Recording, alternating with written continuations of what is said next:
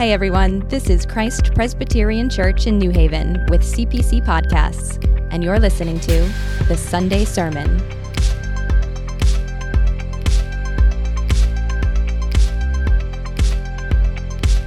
Our first scripture reading is from the book of Exodus, chapter 32, verses 9 through 14.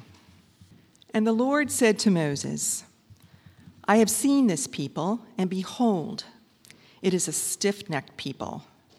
Now therefore let me alone, that my wrath may burn hot against them, and I may consume them in order that I may make a great nation of you.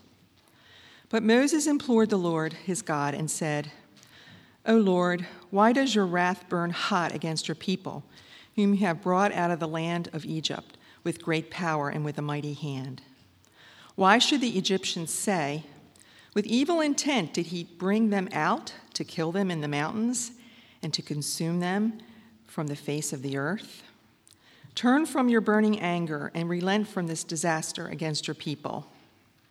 Remember Abraham, Isaac, and Israel, your servants, to whom you swore by your own self and said to them, I will multiply your offspring as the stars of heaven, and all this land that I have promised I will give to your offspring, and they shall inherit it forever. And the Lord relented from the disaster that he had spoken of bringing on his people. The second reading is from 1 John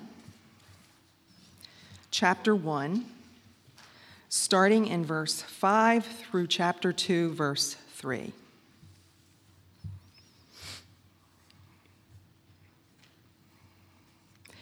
This is the message we have heard from him and proclaim to you, that God is light, and in him is no darkness at all. If we say we have fellowship with him while we walk in darkness, we lie and do not practice the truth. But if we walk in the light, as he is in the light, we have fellowship with one another, and the blood of Jesus his Son cleanses us from all sin. If we say we have no sin, we deceive ourselves, and the truth is not in us. If we confess our sins, he is faithful and just to forgive us our sins and to cleanse us from all unrighteousness. If we say we have not sinned, we make him a liar, and his word is not in us. My little children, I am writing these things to you so that you may not sin. But if anyone does sin, we have an advocate with the Father, Jesus Christ, the righteous. He is the propitiation for our sins, and not for ours, but also for the sins of the whole world. As by this we know that we have come to know him, if we keep his commandments. This is the word of the Lord. Good morning, and I guess welcome to after Christmas, like an after party. It's the day after Christmas, and I hope you had a fun time. Was it good? Get some good gifts, kids? I hope so. It's a fun time to be sure. Now we find ourselves the day after Christmas. And maybe you, like me, as I mentioned even in our compound service on Friday, I've been finding, I guess, naturally, given what's been happening to us this last year, or almost 3 years, really, I guess I've been, finding the cynicism come back to me a little bit. And asking the question, with all this singing about Christmas and how great it is and how everything's changed because Jesus has come on now. I find myself thinking sometimes, really? What's really changed? Look around. I won't repeat what I know we all know. And so I've been, reflecting on that a lot in my own devotions and prayers and crying out to God for him and his presence. And I find myself thinking about this incredible promise that Jesus was born, and the very fact of his birth, becoming flesh, enabled him to do a very specific and special ministry that I think we really don't think about a lot. And that ministry is advocacy. Christ, our advocate. I mean, I want you to think about the human yearning. We're in this last of the sermon series, Desires Fulfilled. And wouldn't we all desire, when it comes down to it, some super advocate? I mean, is there anything you desire more, honestly, if you stop to think about it, than an advocate, a friend, someone who believes in you and who has your back and who defends you, who advocates for you when you need to flourish, who might gently correct you when you are in need of redirection as from the vantage point of the bigger picture, but also someone who has a great influence. This is the key.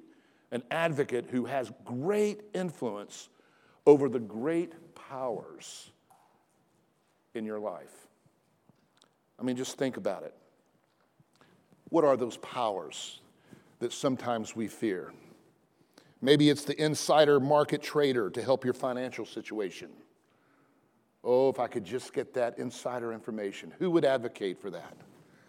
Insider political maker to make laws that favor, and we know in this day and age, my demographic, my tribe. An advocate. Maybe it's an insider friend of that girl or boy that I'm hoping to go out with. Maybe my friend could advocate for me and open that door for me to have that date. You could go on and on. Perhaps it's a president or owner of a company that you seek to work with. Maybe it's a person that's bent against you, that is your adversary, that is slandering you or hurting you or oppressing you. Who will defend you? You see, when it comes to it, this idea of having an advocate, a friend, someone who's got your backside, someone who believes in you, who loves you, and who will advocate for you. I mean, who is that person? Who is it that you need? Now think about it. Who is the Lord over all the powers that I just alluded to? Who is the ultimate power over all those powers that I just listed? Well, you know I'm going to say God. I mean, really, quite literally, we know that God is Lord of all. That He actually controls these people. That He actually controls the situations that are going on in your life. That He decrees all things whatsoever that come to pass. That by His providence, we know God is reigning sovereign. These are things we say we believe. And if we didn't believe them, God wouldn't be God. But if God is God, then now we need an advocate with God. We need someone who God listens to. Imagine that. We need someone who God listens to and someone who's got our back. This is a long tradition of a God thought of like this. I think of Job chapter 12, and it says, "In His hand is the life of every living thing and the breath of all mankind. God holds the balance of life in His hands." Wouldn't you want someone to advocate on your behalf to this God? Daniel 5 says it this way: "You have praised the gods of silver and gold, of bronze and wood and stone." That is, giving power to things which really don't have power. The things that I just listed a minute ago. "Which do not see, or they do not hear or know, but the God in whose hand is your breath, and whose are all your ways, you have not honored." Acts picks this up in chapter 17, and he quotes it again. "In Him we live and move and have our being." And so today I want us to consider the meaning that Christ's birth in order that He could be your advocate and mine, a desire fulfilled. But with that, let's pray. So, Father, we thank You for this time when we want to step back and reflect on what it really means that You sent Your Son on earth in our flesh to be present among us. And today, Lord, we pray that You would awaken us to this great human desire for an advocate, especially an advocate before God on our behalf. And so we pray to you, God, show us your appointed advocate. Help us to understand why you listen to him for us. We pray in Christ's name, amen. Well, again, this tradition of advocacy, while the Old Testament word for advocate, or the Hebrew word, is not found in the Old Testament, the concept is all through it. This concept of advocacy is found, for instance, when Abraham intercedes with God on behalf of Sodom in Genesis 18. Moses, as we heard today, intercedes with God on behalf of the Israelites in Exodus 32. Samuel intercedes with God on behalf of the children of Israel in 1 Samuel 7. I could go on. David and others. But there was none like Moses. They all paled compared to Moses in the way in which Moses is honored as our prophet advocate. We see this particularly in the prayer that you just heard. Did you hear that prayer? Did you listen to what was going on there? I mean, this is the context where Moses is up on the holy mountain and he's receiving God's kingdom order and law in order that the people would flourish that he has taken out of and just set free from Egypt with signs and wonders and miracles. And while he's up there, we're told the people grow impatient and they begin to make idols. And they begin, which is to say, they begin to convert to ancient Canaan religion. They're converting in so many ways. Even holding to the name of God or Yahweh, they began to worship in the manner in which the Canaanites worshiped. This was highly offensive to God. The very people he created, the very people who were stiff-necked, as he described. And with that original sin, you know the original sin, right? The original sin that begets all sins is what? It's rejecting God, the Creator. The mover and shaker of all things, remember? To reject the one in whom we move and breathe and have our being is to reject our life. The penalty is death, a curse we bring upon ourselves in that original sin. And that is exactly the context where we find Moses now up on that mountain interceding for these stiff-necked and rebellious people. Did you hear what he did? It's beautiful, really, the prayers. First, this appeal that the people of Israel are God's own people. He goes to God and he says, God, let me remind you of the great promises you gave these people. These are your children.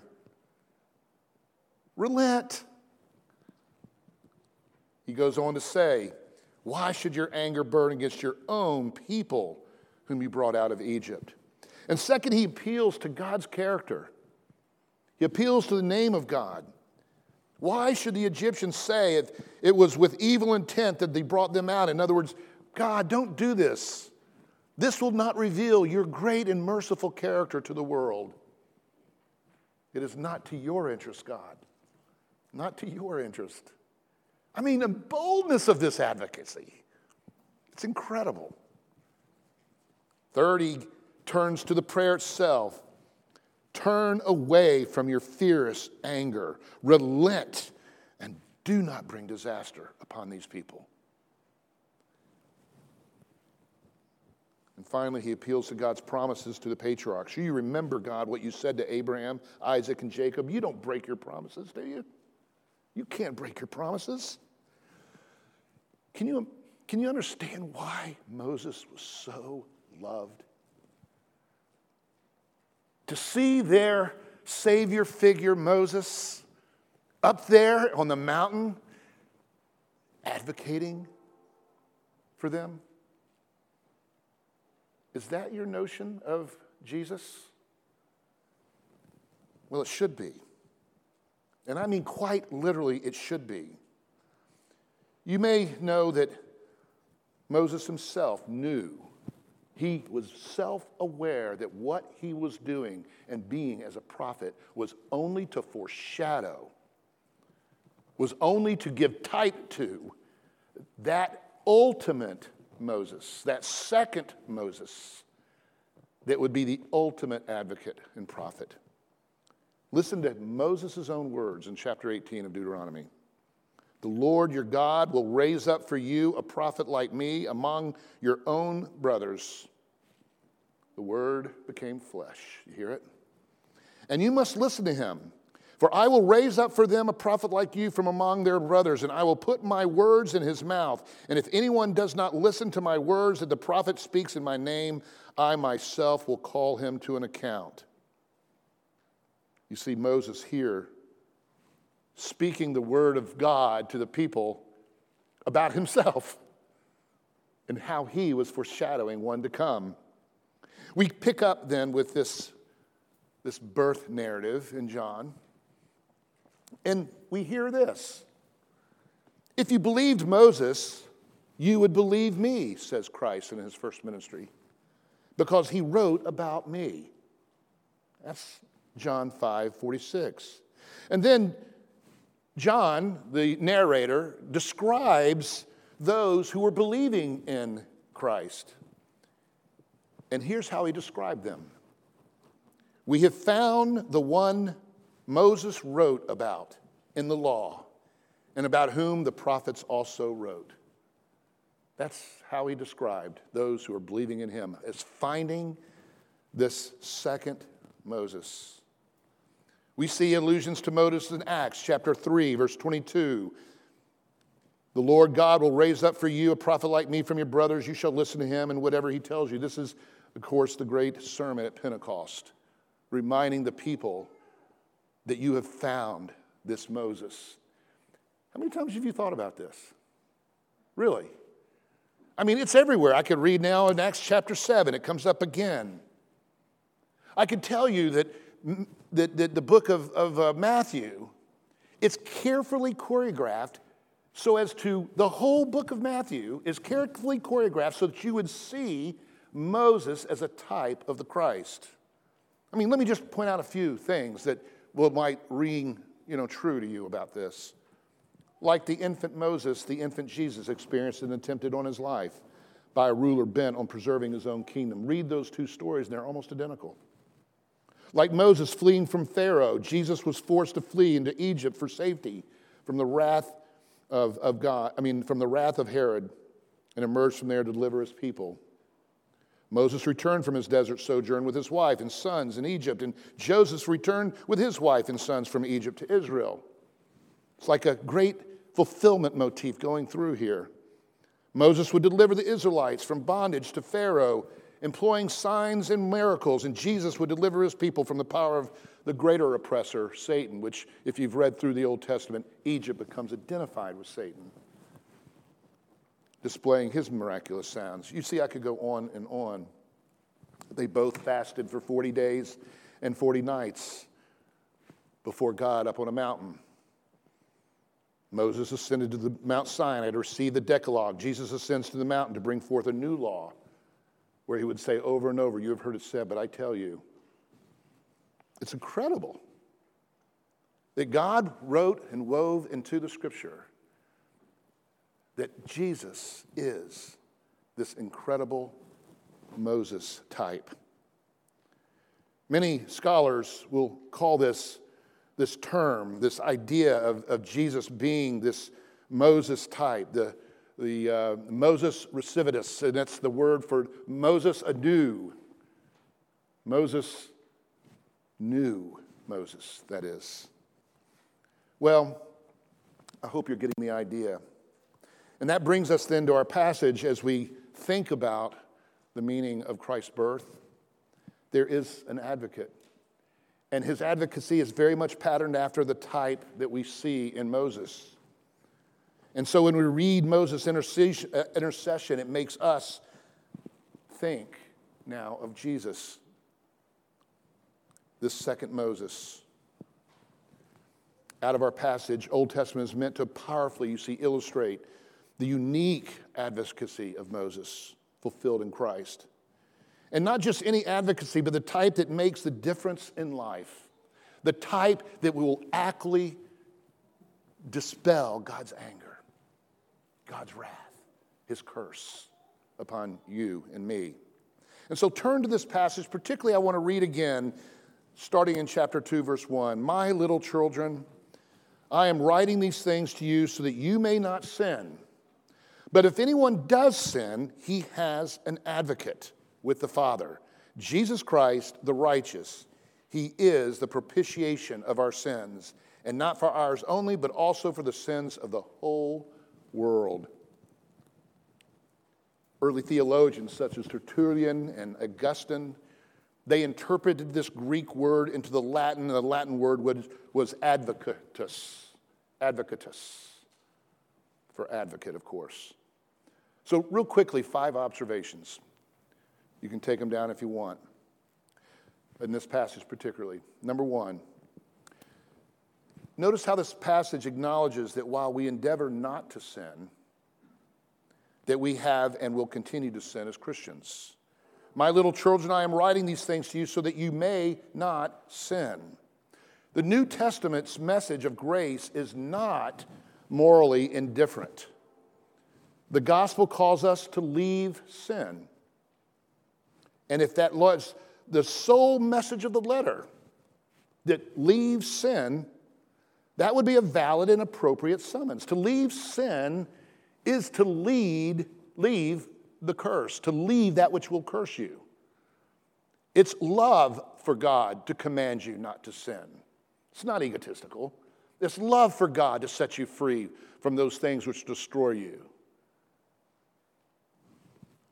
If that were the whole purpose of the book, it would be still a worthy purpose to convince us not to sin. Because sin is a very harmful and horrible thing. It's what makes everything you hate about this world why we hate it. And yet, notice secondly, that while to not sin is an imperative, there's this acknowledgement right alongside of it that when we sin, the assumption being, of course, that we will sin. In fact, he's backed that up earlier because he said, if you say you have no sin, you'd just be lying and covering up. So when you sin, and everyone will, we have an advocate. We have someone who's got your back. That's so incredible. I think of Romans 8, who is to condemn? Christ Jesus is the one who died. More than that, who was raised, who is at the right hand of God, who indeed intercedes for us. The same concept here. Notice again that both passages here speak of Christ advocating for us. Last week we heard this word advocacy used again. This idea of exhorting, this crying out, pleading with. God here in Christ is pleading with God the Father with a sense of urgency and power, this advocate. And so we have this friend that's got God's ear, that God will listen to. And why is that? Well, notice both in Romans passage I just referenced, but also here in this passage, there is a reference to something that Christ did, which is incredibly important. Unlike any other death in all of the universe, this was none other than the death of the God-human come together that makes it an eternal and sufficient death to satisfy. There's this really important word I just used, to satisfy God's wrath. This word propitiation is the word to satisfy, to exhaust, to extinguish it. It's as if, I had this picture in my head of some kind of a superhero kind of story, and the heavens open up, and this huge wrath of flame and fire comes pouring down upon the earth, and it hits, say, this superhuman, and all of this fire, and all of this wind, and all of this destruction dissolves into this superhuman, wherein he remains alive. And the wrath out of heaven has been exhausted. Do you have that picture in your mind? I'm giving it to you in a visual way. Again, maybe Spider-Man will show it to you if you go to the movie. I don't know. But we got somebody real here. We got somebody real here that literally exhausts or satisfies the justifiable wrath of God. Wrath is just another term in our culture for judgment, for justice. God's justice, extinguished, satisfied, placated, whatever you want to use, upon this unique human man. The Word became flesh and was present among us. And this allows Christ uniquely to then advocate on our behalf. And the basis of his advocacy is he can say, God, I satisfied your justice for you on behalf of them. I took it. I took it. It's all gone.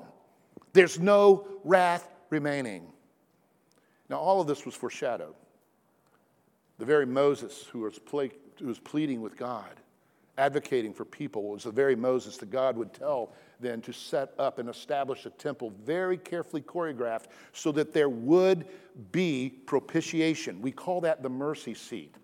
It's the seat of propitiation. It's this great ark that was sitting in the back of this great temple where there would be a sacrifice, and it would be ugly, and it would be burnt with the fire. And when it was after it had been burnt up and the flame goes out, it would say, the Hebrew way, that there has been a propitiation for sin. God's justice has been poured out and it has satisfied itself. That's what is going on in this third observation. We have an advocate with the Father, Jesus Christ, the righteous one who was without sin, who is the propitiation for our sins. Isn't that cool? This is what this Christmas is about. Think about it. He was born to live our life that he might be able to genuinely sympathize with us, to genuinely have empathy for us. He was born to suffer the curse that we brought upon ourselves under God's justifiable justice and wrath. He was born to be raised as one of us so that he could be the first fruits of our resurrection after wrath was satisfied into a newness of life. And he was born to sympathize with us, to suffer for us, and be raised for us, all so that he could ascend now back into heaven and advocate for us, the Father. I call this, in the Latin terms that theologians use, this Historia Salutis. This is the lost Historia Salutis. What am I talking about? I'm talking about this historical event that describes the life of Christ. The historical order, this order of historical events. He was born, he lived perfectly righteous, he was put to death, he died, he was raised from the dead. And what do we do there? We tend to just go right on and he's going to come again. And we totally miss this incredibly important ministry that Christ wants us to know about. No. Before he comes again, it says what? And he ascended into heaven. And in John, he describes that very carefully so that we would know. Even in John 17, where Jesus is advocating for us, we got the prayer of Jesus right there. The prayer that he's taken to Christ, to his Father in heaven. Go back today, sometime today maybe, or for your next devotion, and read John 17. Read the advocacy of Christ for you. I mean, I'm going to paraphrase, oh Lord, bring them together, protect them from evil. Don't discard them. Love them as though you've loved me. Let them be one as we are one. On and on and on it goes. You see his advocacy all through these discourses on this last week as he's saying and talking about him going and ascending into heaven. And so we have this incredible, amazing advocate here. And what are the terms of this advocacy? What are the terms? I mean, is it like a politician who goes for 6 years or 4 years? Or, I mean, how long will he last for you? And you could ask the question another way. You kind of heard it today. How many sins? Is there, 3 strikes you're out? 10 strikes you're out? 100 strikes you're out? 100,000 strikes you're out? 1 million strikes you're out? How many? How long will he last in terms of being your advocacy? Did you hear it? He said forever. Again, Romans, as your sins increase, so Christ's grace increases. There's no boundary, there's no limit to this grace. Where your sin abounds even, my grace abounds all the more, said Paul about this grace. And so, no, this is not an advocate that gets frustrated with you. It's not an advocate that reaches a certain number and says, I've had enough.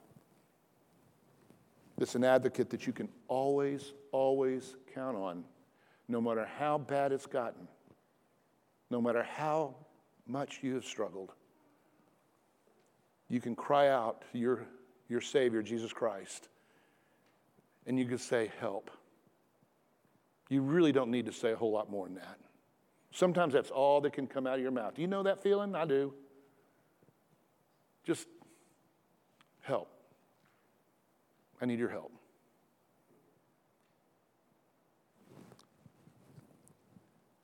God will bring us to that place, perhaps, that we might discover our need for help.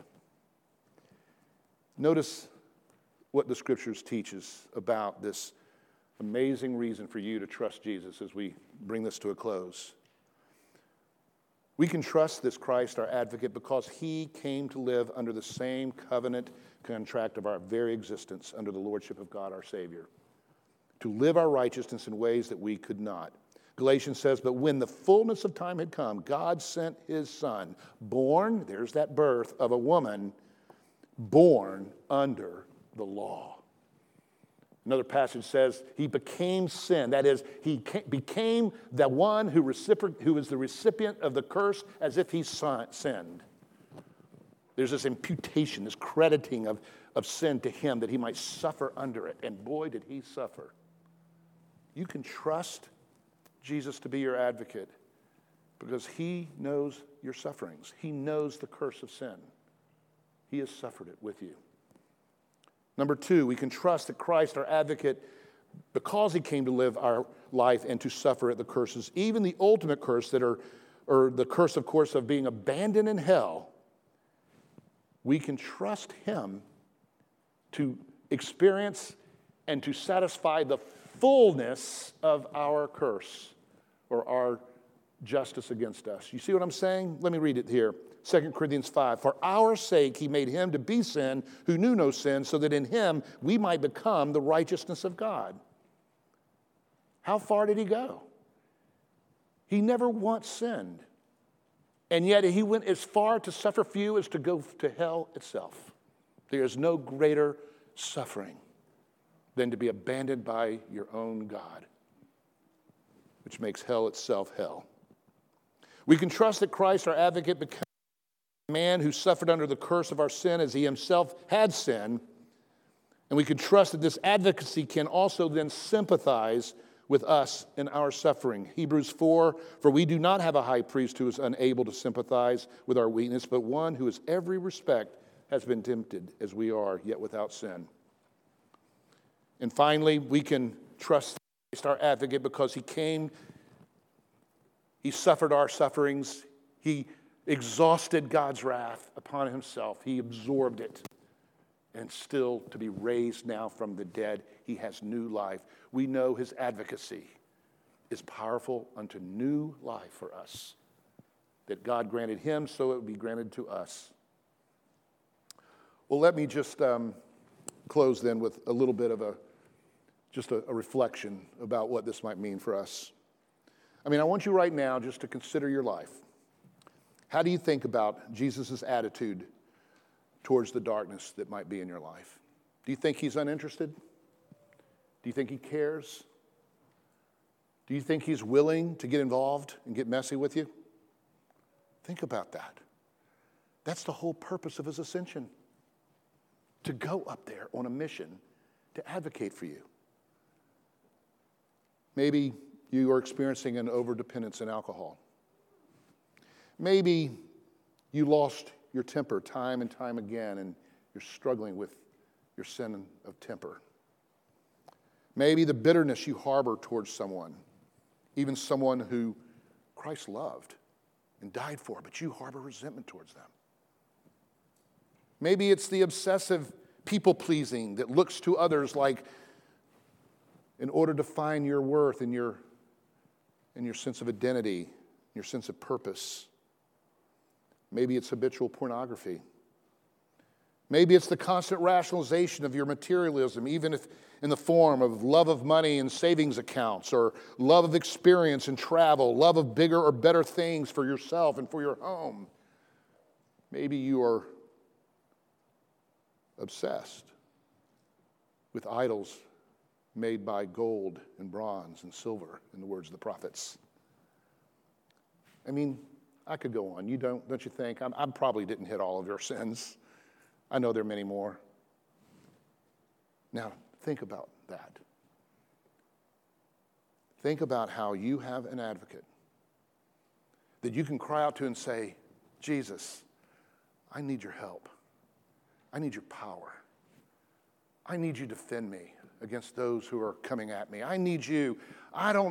You would be repenting in this act of self-defense. You'd be repenting of self-help. You'd be repenting of all these sort of things that almost have become virtues, because you would recognize that of all the powers that are in your world and all the forces that are bringing you maybe harm, whether it's forces that tempt you to sin or forces, etc., that sin against you, then in all of these powers, there's only one who holds the balance of your life in his hand. And there's only one who he listens to, ultimately. We often end our prayers, in Jesus' name I pray. It becomes almost a pious formula. But think about it the next time you pray that prayer, in Jesus' name. Think about what that invokes, what's happening in heaven, based on what we've said. I want to read a little bit of a quote from John Bunyan. You may know John Bunyan, who wrote Pilgrim's Progress. He also wrote a treatise on Christ's advocacy. Let me just read it here. Christ gave for us the price of blood, that is not all. Christ as a captain has conquered death and the grave for us, but that is not all. Christ as a priest intercedes for us in heaven, but that is not all. Sin is still in us and with us and mixes itself with whatever we do, whether what we do religiously or civilly. For not only our prayers and our sermons and our hearings and our preachings, but our houses and our shops, our trades and our beds, all are polluted with sin. We call that total depravity. It's systemic in every aspect of our life, he says.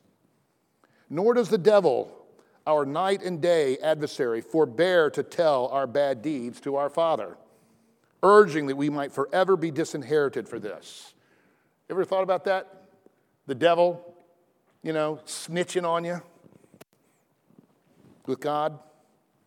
But what should we now do, he says?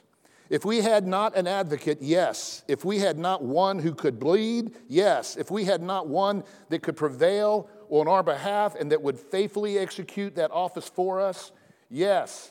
Why? We must die if we don't have this. Why? He says we must die. But since we are rescued by him, let us, as to ourselves, lay our hand upon our mouth and be silent. Let that sink in. Quit striving. Quit blame shifting. Quit defending yourself, proving yourself. Be silent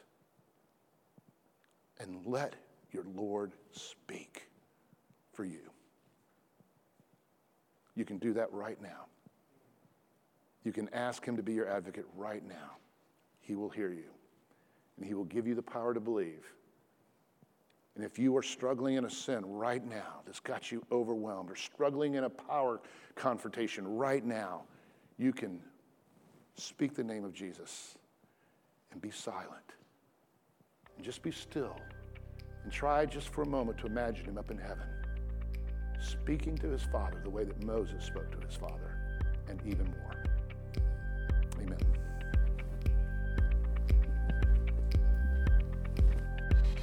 Thanks for listening to the Sunday Sermon. We hope you enjoyed this episode. Be sure to subscribe to CPC Podcasts on Apple Podcasts, Spotify, or wherever you listen. If you liked this show, consider a 5-star rating, share it with your friends, or write to us at podcast@cpcnewhaven.org.